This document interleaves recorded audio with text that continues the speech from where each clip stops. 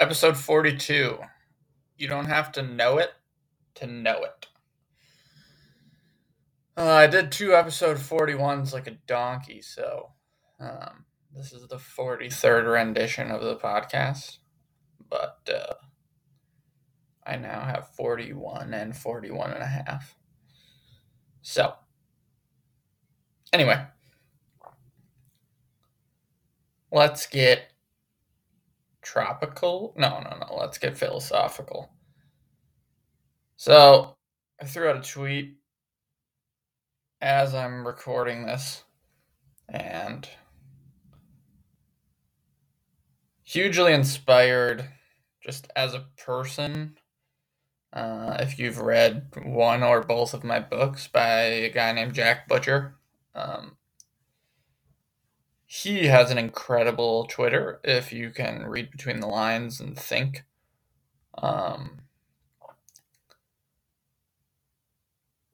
It inspires me because I enjoy people that in 6 or 7 or 8 words or just a small tweet can really throw you down a rabbit hole of thinking about something. So the best tweets are kind of like philosophy, where I've tweeted before that I think of tweets now as like a handoff. So if I put something out there, I'm handing the ball off to you, and it's your job to build on top of it, come up with a thought, question it, think about it, just like you would in philosophy. It's not concrete. It's more meta, as they say. But anyway, the tweet was, that didn't get any play, you don't have to know it to know it. And the second no is in quotation marks. So, from a quantum perspective, you're going to get a little bit more of an insight on me in this one, but I am completely unashamed with the rabbit holes that I've gone down and what I've discovered both about myself and just like, to go Ilya Brizgalov, the universe. So I went on like a couple of rants, one on a podcast, one on an article, just about like, to put this into coaching context for you guys. I went on a rant about how everyone's obsessed with CLA and some of the academic literature around coaching. And if you remember back to the podcast that I did highlighting the Internship movie, where the kid was so buried in his phone looking something up that he couldn't see the pair of tits right in front of him. And what academia has done, besides ruined coaching, like they've ruined a ton of other things. And part of the reason why they have is because a lot of people, when you think of like the 10-80-10 principle that Brian Kite talks about, and that's why the midwit meme, and I'll put one below so you know what I'm talking about, but the midwit meme with the bell curve, 10-80-10, is so, it rings so true in so many different areas, where the dumbest people will just get started on instinct, and the smartest, and not necessarily like the smartest in terms of like, I have a PhD smart, but the truly smart, clear thinking people, and you'll know when you see one, And they don't have, a lot of times they don't have alphabet soup behind their name. So on the left side of the bell curve, the bottom 10% will just fucking plow into it, get going on instinct, and come to the same conclusion that a very clear thinker will do on the top 10% of that bell curve. And then everyone in the middle is just getting lost in the fucking distraction that is academic studies that they're blindly regurgitating, not knowing who the studies are funded by, not knowing enough about the protocols and processes.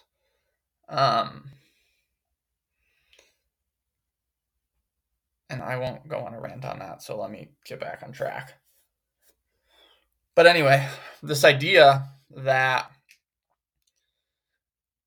coaches have to like cite and defend all of this academic literature when they're about to do something and have a coaching intervention with a player, run a specific exercise on the ice or on the field. But we don't have to fucking defend ourselves. And Rory Sutherland talks about in Alchemy, and I think I touched on it in one of the books, that institutions and bureaucratic institutions, for example, they have to defend themselves. So the group has to come to a consensus, and they have to do something because the entire group both wants to and their reputation kind of hangs on it. So they can't go out on a limb, be irrational, come up with a fly-by-night solution that might or might not work. And they can't, like, they cuck themselves and they can't improv because everything has to be cited and rational and you have to be able to defend it and whatever. And if you as an individual, like, you don't have to operate like that. And that's the edge to being a leader of one. And like, you might have a staff and stuff, but if it's your show, like, take some risks, try some shit, like, fuck around and find out. And I'll give you a perfect example. As I'm recording this, March 28th, 2023, a few days ago, Michigan, the University of Michigan hockey team, they won their first round game of the NCAA tournament in like a blowout against Colgate. But in the second game, they went to overtime against Penn State. And I read this kid named Sam Stockton stuff on Michigan, just because he's giving a ton of insight on what's going on with this year's team. And obviously there's a coach there that I have a ton of respect for in Brandon Naurato. So I've been following Sam's work closely just to get kind of an insight on what Brandon's doing without being there, because I'm extremely curious. And so in this article, and I'll find it and link it in the show notes so you can read the whole thing, but they were down a good majority of the game, 1-0. And with under 10 minutes left on the third, they finally tied it up. And the game went to overtime. And between the third period intermission going into the first overtime, Brandon Naurato came into the locker room to address the team, and he was laughing. And he said it was completely improv, didn't know if it was going to work. Like, there's no academic research that he could cite behind it. but he tried something, like he fucked around and found out, he experimented, and it took the edge off in the room because elimination game going into overtime, you're dealing with 18 to 24-year-old kids. Like, some of them are going to be too keyed up. Some of them are going to be nervous. Some of them are going to be feeling a lot of different things. So he tried something to ease the room. And I mean, Mackie Samoskevich scored like a minute into the overtime, so like you can say it worked. But even he like is a clued in enough guy to be like, if you're familiar with Annie Duke's work, that's resulting. So he was kind of joking that off too.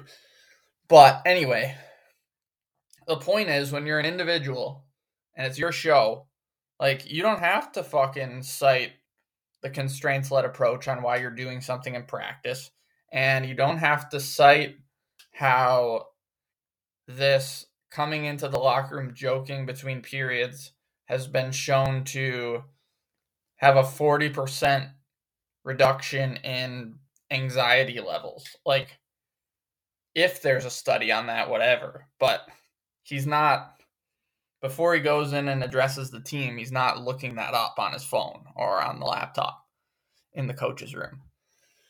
So when I say you don't have to know it,